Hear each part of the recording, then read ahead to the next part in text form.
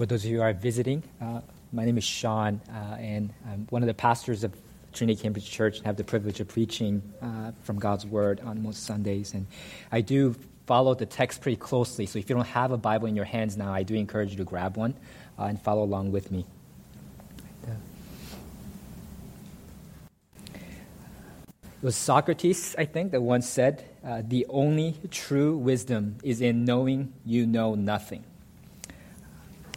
And similarly, Leo Tolstoy said, we can know only that we know nothing. And that is the highest degree of human wisdom.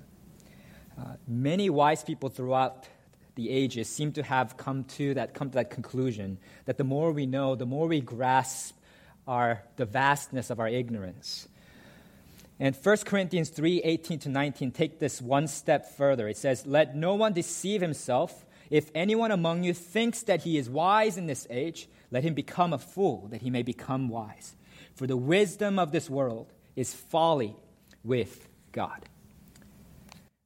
In this passage that we're looking at, Jeremiah 8:4-10:25, we see God's people seeking wisdom in all the wrong places. And they, in error, think that they are very wise because of the wisdom of men that they have obtained. And Jeremiah tells them, and this is the main point of this passage, that we should seek the wisdom of God rather than the wisdom of men. And that's what he tells them to do. First, we're going to talk about the wisdom of lying men, and then we'll talk about the wisdom of idolatrous men. And then thirdly, we'll talk about the wisdom of the true God. Verses 4-5 of chapter 8, it says this, you shall say to them, thus says the Lord, when men fall, do they not rise again? If one turns away, does he not return? Why then has this people turned away in perpetual backsliding? They hold fast to deceit. They refuse to return. It's a very sharp and pointed accusation here, because when you're walking along the road, let's say out on Cambridge Street here, and you trip and fall, right, you will naturally pick yourself back up from the ground and start walking again. In the same way, if you're driving around the streets and you take a wrong turn, you naturally turn yourself around and get back on the right road. That's the natural course of things. You don't keep going in the wrong direction. Yet this is exactly what God's people were not doing. They were refusing to return. They were turning away in perpetual backsliding, even though they see that their ways are not working, even though they see that it is wrong, it is in error. They keep doing it, repeating the same sins over and over again. And this stubborn refusal to repent and to return to God looks even more ridiculous when you compare it to the natural course of creation. Look at verses 6-7 of chapter 8. I paid attention and listened, but they have not spoken rightly. No man relents of his evil, saying, what have I done? Everyone turns to his own course, like a horse plunging headlong into battle.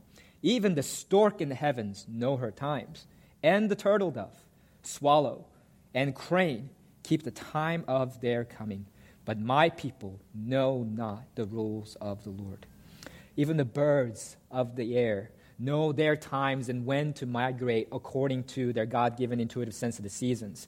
But God's people knew not the rules of the Lord. They were instead like these horses plunging headlong into battle, who seem to care not that these swords and these arrows are coming their way. And in spite of the plain foolishness of their refusal to repent, God's people are under the delusion that they are wise.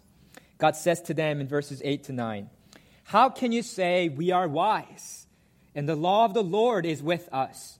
But behold, the lying pen of the scribes has made it into a lie. The wise men shall be put to shame. They shall be dismayed and taken. Behold, they have rejected the word of the Lord. So what wisdom is in them? Even though they had rejected the word of the Lord by their disobedience, they wrongly believed that just because the law of the Lord was in their possession, that they were wise. But having a book on a shelf, of course, doesn't mean that you have read it and applied its contents to your life. In the same way, the people having the law of God means nothing if they are not applying it and living by the word. And so this is the first kind of wisdom we see in these chapters. And these men style themselves as being wise. It's the wisdom of lying men who pay lip service to the law of God without actually listening to it. Therefore, God announces his judgment of his punishment in verses 10 to 12. And verse 11, it says, "From prophet to priest, everyone deals falsely. They have healed the wound of my people, lightly saying, 'Peace, peace,' when there is no peace." Instead of warning sinful people of impending judgment, these prophets and priests assure them with false security. Instead of preaching a message of repentance, they were preaching a message of complacency, minimizing people's sins and healing their wounds lightly. And we often deceive ourselves in the same way. Right? We rationalize our sins. We minimize our sins. We deny our sins altogether. We say, "Oh, that's not really a sin." Even if it is, it's a really small one, a minor one that I don't really need to worry about. It's so much better than that person's sin. Yeah, maybe I shouldn't do that, but look around. Everybody does it. It can't be so bad. By minimizing the sins of God's people and diverting their attention from God's imminent judgment, these so-called prophets and priests were dealing falsely with them and turning the very word of the Lord into a lie. In what ways are we at risk of turning the word of the Lord into a lie? Is your life defined by the word of God? Is it shaped by the word of God? 2 Timothy 3:15, it says that the sacred scriptures are able to make us wise for salvation through faith in Christ Jesus. Do you cherish this word as the unique writing that can make us wise unto salvation? Or is the word of God an afterthought, a footnote to your life, which is defined primarily by the trends and ideas and habits of the surrounding world? Do you submit yourself to the word of God, or do you subject the word to your own will? Does the word ever contradict or challenge you? Or does it always seem to echo whatever you think and feel at the time? Because if that's the case, then you're probably not submitting to the word, but instead conforming it to your own will. We need to make sure that we're not passing off the wisdom of lying men as the wisdom of God by by paying lip service to God without really listening to him. So from chapter 8, verse 13 to chapter 9, verse 6, there's a kind of a back and forth between God's speech and Judah's speech and Jeremiah's speech and so on. And it's not always clear who the speaker is. So we have to pay attention to the context to determine who's speaking. And so in verse 13, it's God speaking again. It says, "Declares the Lord." He's once again comparing Judah to a vine that he planted, but he notes that there are no grapes in the vine when he comes to pick the grapes to enjoy. And then in verses 14 to 15, we see Judah's desperate response to God's judgment. And then God announces in verses 16 to 17 that the invaders of the north are now at hand. They have come upon them. Up to this point in the book of Jeremiah, Jeremiah has been calling people to repentance in order to avoid God's judgment, so that God's judgment might be averted. But now judgment has come. So we're entering into a different phase of the book. And in chapter 8, verses 18 to 19, Jeremiah begins his own lament and mourning. He says, "My joy is gone. Grief is upon me. My heart is sick with me. Behold the cry of the daughter of my people from the length and breadth of the land. Is the Lord not in Zion? Is her king not in her?" Then the Lord replies, "Why have they provoked me to anger with their carved images and with their foreign idols?" It's an interesting dialogue. The people of Judah are asking among themselves, is God really with us as he promised he would be? If that's the case, then why are all these bad things happening to us? And then God's answer is, if you really say that I am your God, then what are all these idols that I see in your land? Right? Because they have not been faithful to him. And then they utter this hopeless saying, "The harvest is past, the summer is ended, and we are not saved." In Israel, the wheat harvest lasted from April to June. And when the wheat harvest failed, they had to put their hope in the summer fruits, like figs and olives and grapes, to sustain them. But if the summer fruits also failed, then that would mean that they would probably starve. They would have famine in their hands. And that's why this expression became a popular way of describing a dire situation, a hopeless situation. The harvest is past, the summer is ended, and we are not saved. So they're saying, in essence, there's no sight of deliverance from God's judgment. And seeing this hopeless situation, Jeremiah pours out his heartfelt lament. He says, "For the wound of the daughter of my people is my heart wounded. I mourn, and dismay has taken hold on me. Is there no balm in Gilead? Is there no physician there? Why then has the health of the daughter of my people not been restored?" He calls God's people my daughter. He says, "My daughter of the daughter of my people," is grammatically is probably referring to the daughter that is my people. He's calling the God's people his daughter. That's how intimately he relates to them and feels for them. And then we see an interesting paradox of emotions from Jeremiah. Look at chapter 9, verse 1. First, in chapter 9, verse 1, he mourns the suffering of his people. He says, "Oh, that my head were waters, and my eyes a fountain of tears, that I might weep day and night for the slain of the daughter of my people." He's mourning the suffering of his people. But then in chapter 9, verse 2, he mourns the sins of his people that brought about their suffering. He says, "Oh, that I had in the desert a traveler's lodging place, that I might leave my people and go away from them, for they are all adulterers, a company of treacherous men." It's difficult for Jeremiah to stand both the destruction and the degradation of Jerusalem and the people of Judah. So he wishes that he could withdraw to a lodge in the wilderness, away from the sin and suffering of the people. And this is helpful, it's instructive to us, because it's important to recognize that a healthy prophetic ministry, when we're trying to speak into people's lives in a prophetic way, that we need to have both of these responses that we're seeing in Jeremiah. Jeremiah has both, on the one hand, a zeal for God's holiness, and on the other hand, he has a love for God's people. Right? He mourns Judah's suffering, even while he is pronouncing God's judgment over them. So sometimes we can wrongly, kind of enjoy and relish these prophetic confrontations.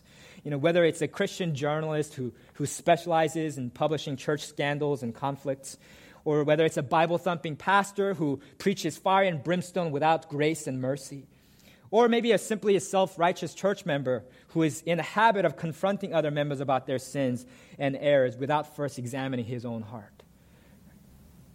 All of these instances, people are loving to point out sins and failures of people without loving the people themselves. They denounce the sins of God's people with glee rather than grief. Their so-called prophetic ministry stems not from love, but from their own insecurities, and it's a way of lifting themselves up and putting others down rather than building others up. A true prophet of the Lord must be filled with both a passion for God's glory and a compassion for God's people. It's a little sudden, but then God interjects at this point with his own assessment of the evils of his people in verse 3. It says the fact that God's speech begins here is indicated by the phrase, "declares the Lord," again at the end of the verse. And he says, and he refers to himself in the first person, that they do not know me. And verses 3 to 4 and verses 5 to 6 are mirror images of each other. They kind of form a coherent poetic unit. And so verse 3 speaks of how people speak falsehood and proceed from evil to evil and do not know the Lord. And that parallels verse 6, which speaks of how the people heap oppression upon oppression and deceit upon deceit and refuse to know the Lord. And likewise, verse 4, which speaks of how no one should trust his neighbor.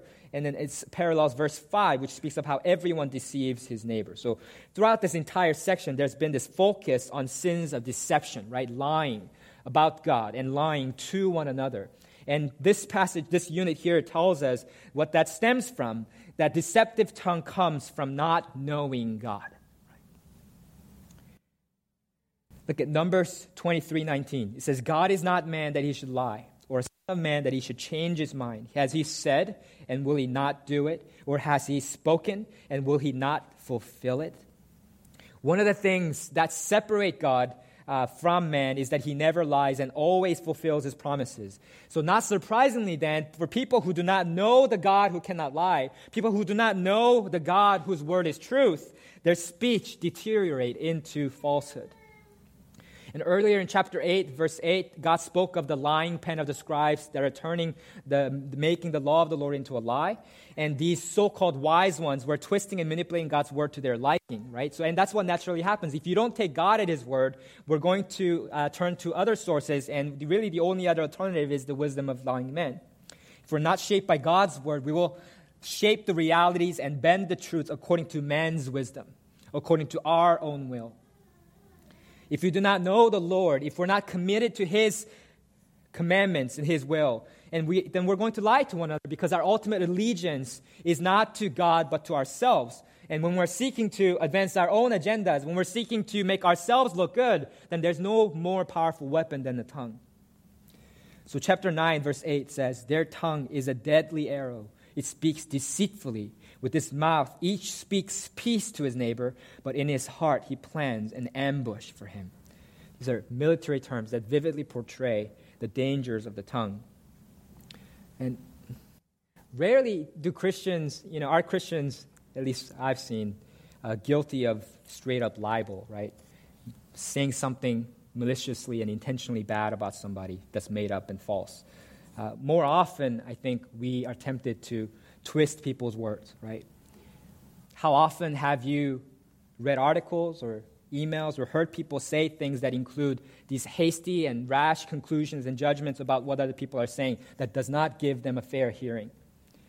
It's a subtle way of acting like we're engaging in fair debate, but whilst actually damaging that person's reputation and credibility by twisting their words and attributing things to them that they didn't really say.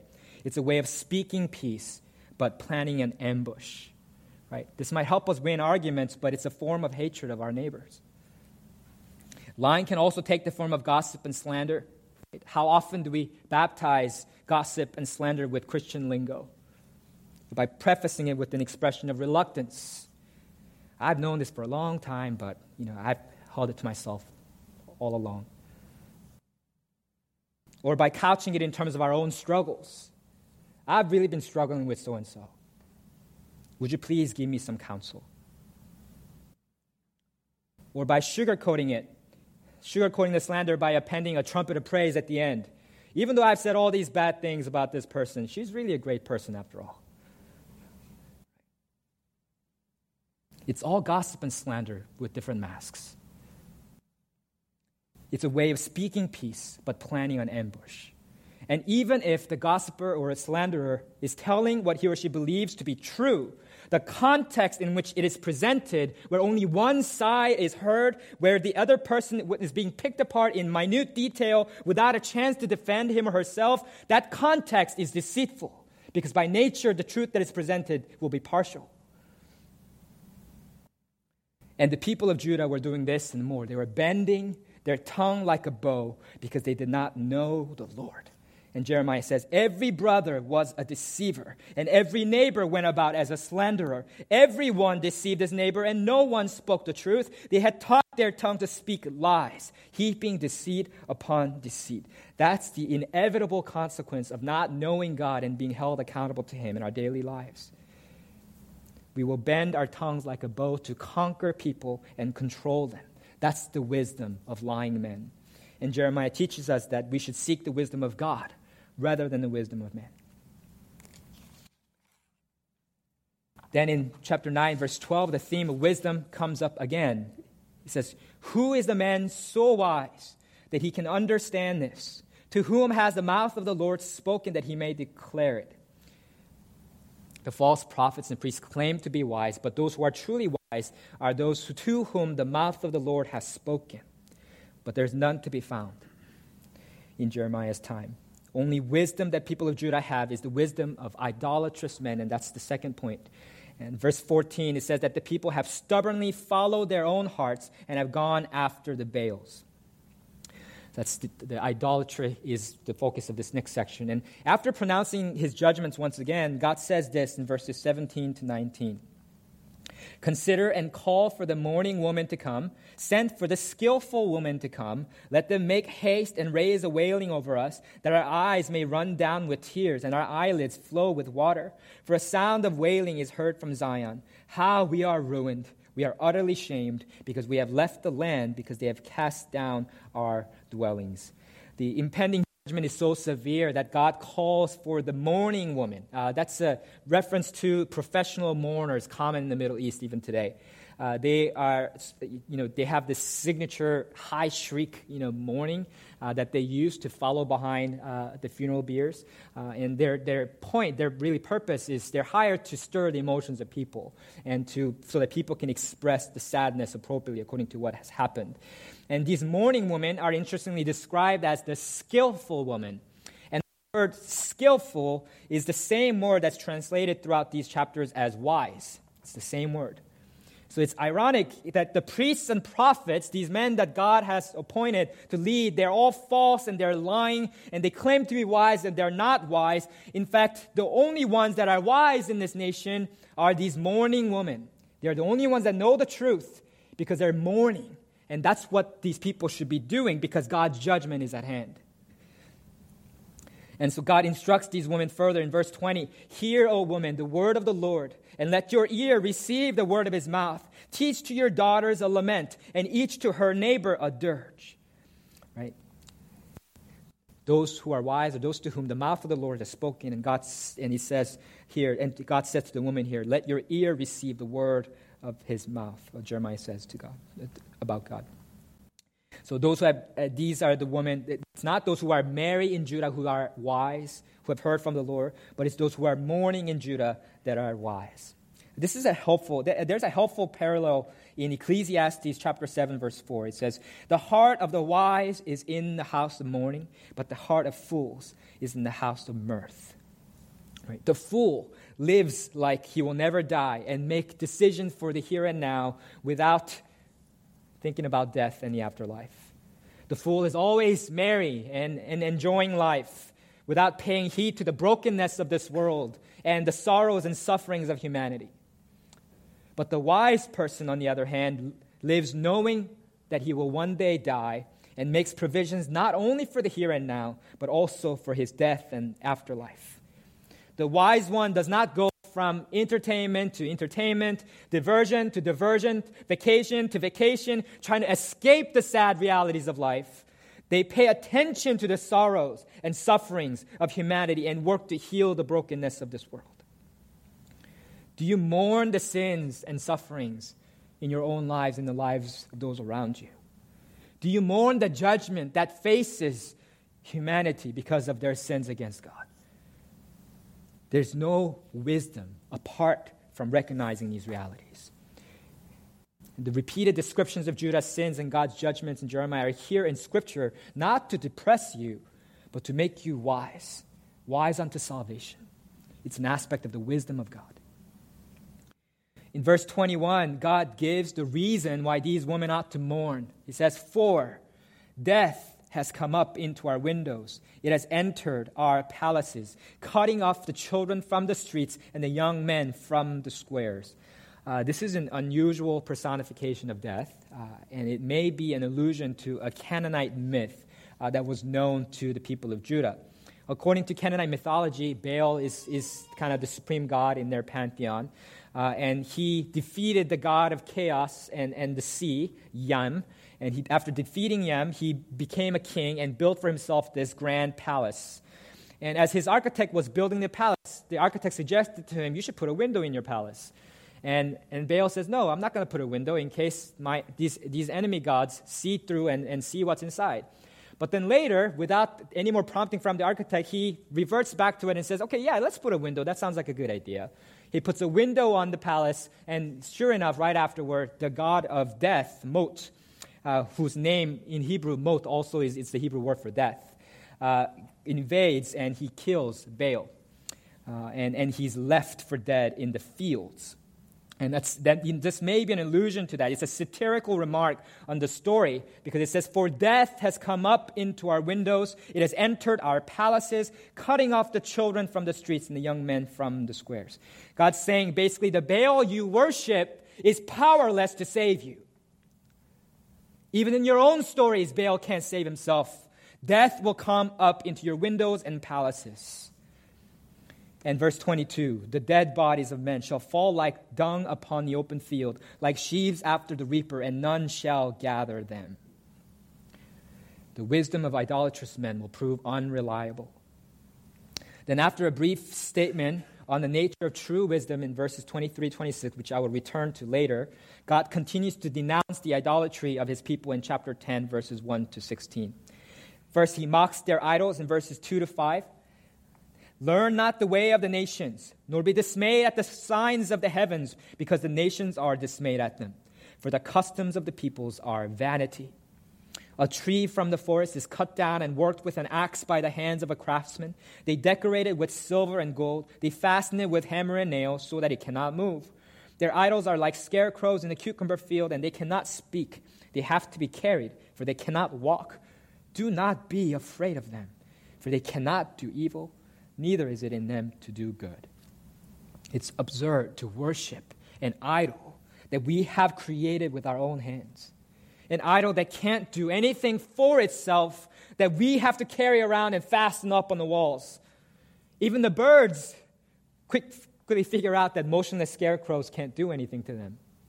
They're pretty ineffective if the scarecrow is just still and doesn't do anything. So why should we fear these idols that can do neither good nor evil?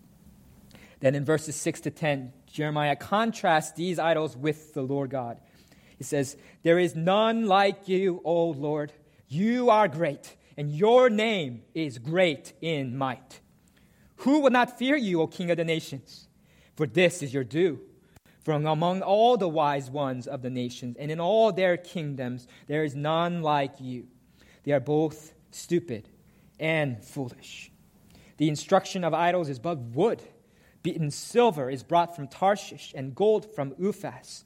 They are the works of the craftsman and the hands of the goldsmith. Their clothing is violet and purple. They are all the work of skilled men. But the Lord is the true God. He is the living God and the everlasting King. At his wrath the earth shakes, and the nations cannot endure his indignation. And he continues in verses 11-12. The gods who did not make the heavens and the earth shall perish from the earth and from under the heavens. It is he who made the earth by his power, who established the world by his wisdom, and by his understanding stretched out the heavens. Right? Once again, I hope you're following the theme of wisdom continuing in this passage. The people who lead the worship of idols are called the wise ones of the nations. And these idols are described as the work of skilled men. Once again, same word, the wise men. But no matter how creative and beautiful their craftsmanship, the products they produce are just wood, silver, and gold, inanimate objects. So Jeremiah says that these idols that they worship and the people who worship them are both stupid and foolish. The idols are false, they are dead, and they are temporary. But Jeremiah says the Lord is the true God, the living God, and the everlasting King. And it is he alone who established the earth, established the world by his wisdom. There's no wisdom to be found in the idolatries of the nation. So don't be dismayed by them, God is saying. Only the Lord is the source of true wisdom. The power, wisdom, and understanding of the Lord stands in stark contrast to the powerlessness and the foolishness and ignorance of the idols. It's really easy for us at this point to kind of brush this aside and as irrelevant, these relics of the primitive past, because we don't worship idols nowadays, in our days, and we could think that these people really were foolish. But in his book, Counterfeit Gods, Pastor Tim Keller helpfully defines idols in this way. He says, an idol is anything more important to you than God, anything that absorbs your heart and imagination more than God, anything you seek to give you what only God can give. Is there something in your life that is more important to you than God? And I'm not talking just theoretically here, but functionally. Because, of course, most of us as Christians, we would say, God is the most important person in my life. He's the most important thing in my life. But really, functionally, experientially, is he the most important thing in your life? Do your life's purposes and priorities have God at the center? Or is something else occupying that center? Is there anything in your life besides God? Should you lose it today, it would make you devastated, make your life not worth living. Return with me to chapter 9, verses 23 to 24. Thus says the Lord, let not the wise man boast in his wisdom. Let not the mighty man boast in his might. Let not the rich man boast in his riches. But let him who boasts boast in this, that he understands and knows me, that I am the Lord who practices steadfast love, justice, and righteousness in the earth. For in these things I delight, declares the Lord. The things that we boast in other than God, all, in some sense, become our idols. And it's so interesting, right? In our high school days, right, we had nerds, the jocks, and the preps, right? And apparently, when you become adults, things don't change very much, because here we say the wise man boasts in his wisdom, the mighty man boasts in his might, the rich man boasts in his riches, the intellectuals and academics, the athletes, the rich and the famous. In so many ways, these are still the very same things that people nowadays aspire to and idolize. And there's so many variations and degrees of these idols. Do you feel that life is only worth living if you have a certain quality of life and a set of pleasures at your disposal? That's the idolatry of comfort and pleasure. Do you feel that life is only worth living if I am loved and respected by so-and-so? That's the idolatry of man's approval. Do you feel that life is only worth living if I am highly efficient and productive in what I do? That's the idolatry of work. Do you feel that life is only worth living if I am successful and accomplished? That's the idolatry of achievement. Do you feel that life is only worth living if I am wealthy and own these nice things? That's the idolatry of money and materialism. Do you feel that life is only worth living if your political cause or your social cause is making progress and growing in power and influence? That's the idolatry of ideology. Do you feel that life is only worth living if you are loved by the right person or marry the right person? That's the idolatry of relationship. And how are these idols any different from the handmade idols of Judah? These idols cannot save us. These idols cannot satisfy us. They are false, lifeless, and fleeting. But the Lord is the true God. He's the living God and the everlasting King. True wisdom is not found in the idolatries of men, but in God. And that's why Jeremiah tells us that we should seek the wisdom of God rather than the wisdom of man. So at this point, if you're convinced for the need for God's wisdom, it raises the question, how do we find it? That brings us to the final point of the sermon, wisdom of the true God. In order to access the wisdom of God, we must get to know God, as it said in 23 and 24 of chapter 9. But what does it mean to know God? It's not necessarily knowing about God, because Israel also had that. Judah also had that. But then look at verse 23 of chapter 10 with me. I know, O Lord, that the way of man is not in himself, that it is not in man who walks to direct his steps. Correct me, O Lord, but in justice, not in your anger, lest you bring me to nothing. Pour out your wrath on the nations that know you not, and on the peoples that call not on your name, for they have devoured Jacob. They have devoured him and consumed him, and have laid waste his habitation. So here, it's at the end of chapter 10, Jeremiah is acknowledging that man is not the master of his own fate, but God is. And he affirms the hope that though God is disciplining his people right now through the judgment of the invading nations, foreign nations, that there will come a day when God will rescue his people and judge these nations who know him not. And it was a commonly held view among God's people in Judah that it was the nations, not they, who truly deserved God's judgment. In fact, the word nations itself was it became a way when God's people distinguished themselves and distanced themselves from the rest of the nations. They are the nations. We are Israel. We are Judah. We are God's special possession. But there's a problem.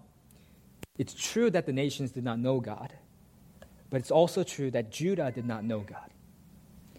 In chapter 8, verse 7, God declared, "My people know not the rules of the Lord." And then in chapter 9, verse 3 and verse 6, God lamented that his people refused to know him. This is the heart of the problem. As I've mentioned throughout our series in Jeremiah, knowing God here is not merely referring to intellectual knowledge, but to a personal knowledge, to relational knowledge, to covenantal knowledge. Because people of Judah knew a lot of things about God, but they were disloyal to him. They were unfaithful to him. And in that sense, they did not know him. That's why in chapter 9, verses 25 to 26, follow along with me. Chapter 9, verses 25 to 26. God says this, "The days are coming when I will punish all those who are circumcised merely in the flesh, Egypt, Judah, Edom, the sons of Ammon, Moab, and all who dwell in the desert, who cut the corners of their hair. For all these nations are uncircumcised, and all the house of Israel are uncircumcised in heart." This is a remarkable statement because God's including Judah, God's including Israel among the list of these uncircumcised nations. And the reason for this is that though they are circumcised in their flesh, that's inadequate, that's external, that's ritual. They are not conforming to God in obedience, therefore they are not circumcised in heart, which is what they truly needed.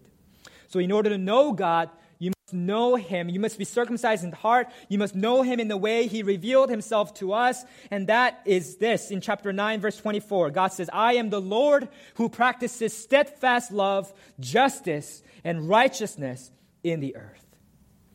These are some of the most central aspects of God's character.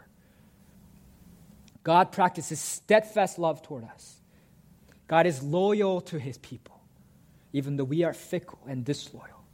He practices steadfast love rather than a love that changes with every circumstance. Steadfast love here, or elsewhere translated as loving kindness, this conveys the idea of being magnanimous and gracious to someone, even when such love is not deserved or expected. That's the idea, that's the word, Hebrew word that's behind the New Testament words like grace and mercy. God is full of steadfast love toward us. But God does not merely practice steadfast love, he also practices justice. The word justice refers to God's impartial and perfect judgment. God condemns evildoers and he acquits the innocent. He cannot be bribed, he cannot be misled or fooled. He knows all things and sees all things and therefore is uniquely qualified to judge. Judgment can only be rendered by those who have the proper authority to do so, and God is that ultimate authority over all of creation. He alone practices justice. And lastly, God practices righteousness. This word is related to the word justice, and it's sometimes translated that way. And righteousness points to the reality that God defines what is right. God defines what is just. And human beings whom we call righteous or just are those that simply uphold God's just standard. It's only those who are committed to righteousness that can execute justice, and that's what God does. This is who God revealed himself to us to be. So if we know these things about him and get to know him in this way, is that enough? It's still not enough. It's great to know these characteristics of God. Knowing and believing these things will make us a good Jew, but it will not make us a good Christian. These attributes of God are ultimately revealed and embodied and fulfilled in the coming of God's Son, Jesus Christ. And Paul quotes Jeremiah 9:23-24 and writes this in 1 Corinthians 18-31. Follow along with me. It's an extended passage I'll read. "For the word of the cross is folly to those who are perishing, but to us who are being saved, it is the power of God. For it is written, I will destroy the wisdom of the wise, and the discernment of the discerning I will thwart.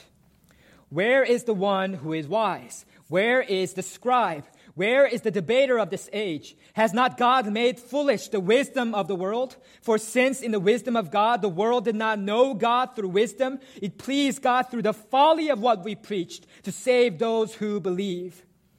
For Jews demand signs and Greeks seek wisdom. But we preach Christ crucified, a stumbling block to Jews and folly to Gentiles. But to those who are called, both Jews and Greeks, Christ the power of God and the wisdom of God.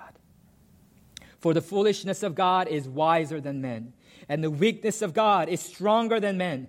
For consider your calling, brothers. Not many of you are wise according to worldly standards. Not many were powerful. Not many were of noble birth. But God chose what is foolish in the world to shame the wise. God chose what is weak in the world to shame the strong. God chose what is low and despised in the world, even things that are not, to bring to nothing things that are, so that no human being might boast in the presence of God. And because of him, you are in Christ Jesus, who became to us wisdom from God, righteousness and sanctification and redemption, so that as it is written, let the one who boasts boast in the Lord. Notice how Paul takes the exact categories that Jeremiah had used. Right? Wise. Let the wise not boast in their wisdom. Let not the strong boast in their strength. Let not the rich boast in their riches. He takes those exact categories and says that we were not like that. That's not the reason God saved us. God saved us not on the basis of our wisdom, our might, or our riches, but because of his steadfast love, justice, and righteousness. God saves us this way to eliminate human boasting altogether. And the way of salvation is through Christ Jesus, who became to us wisdom from God, righteousness and sanctification and redemption.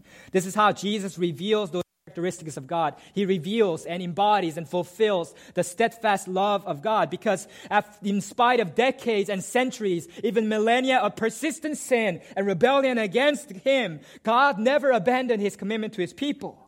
And the expression of his ongoing commitment to him is Lord Jesus Christ, whom he sends to save and redeem them. His steadfast love and grace is revealed in Jesus Christ to us. Jesus reveals the justice of God. He's the one to whom the Father has entrusted all judgment. He will separate those who humbly receive him from those who pridefully reject him. And Jesus judges humanity in this way, and he will do so with righteousness.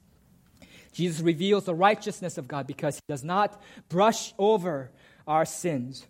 He does not sweep our sins under the rug, but he deals righteously and justly with sinners. Because the righteousness of God must be upheld, and his wrath against sinner must be meted out, Jesus dies on the cross for our sins. He absorbs the punishment. He absorbs the wrath that we deserved and rises again so that he might absolve us, free us, redeem us from sin and death. In short, Jesus Christ is the wisdom of God that we must seek. And in order to seek him, in order to receive him, you must forsake all wisdom of man. This is a hard message because it requires that we give up all our pretensions and pride.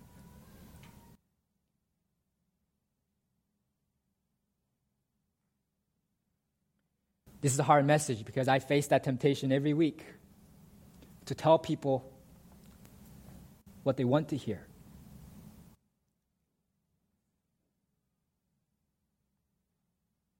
People don't like hearing the gospel. It looks foolish to them. I know that. Yet we do it because that's the wisdom of God that makes foolish the wisdom of man. Because it is the only thing. Because the gospel is the power of God unto salvation. Because, as we sang earlier, there is no other name under heaven given to mankind by which we must be saved, except the name of Jesus Christ. So let me ask you, is there anything that you are boasting in other than Jesus today? Your power, your riches, your wisdom, your intelligence, your looks? Is your confidence for salvation in yourself or your own wisdom, your own philosophical system, your own morality, or your own good works? Or is it in the cross of Jesus Christ? Let the one who boasts boast in the Lord. Let's reflect on that in silence for a moment, and then we'll respond to that by praying out loud together as the body.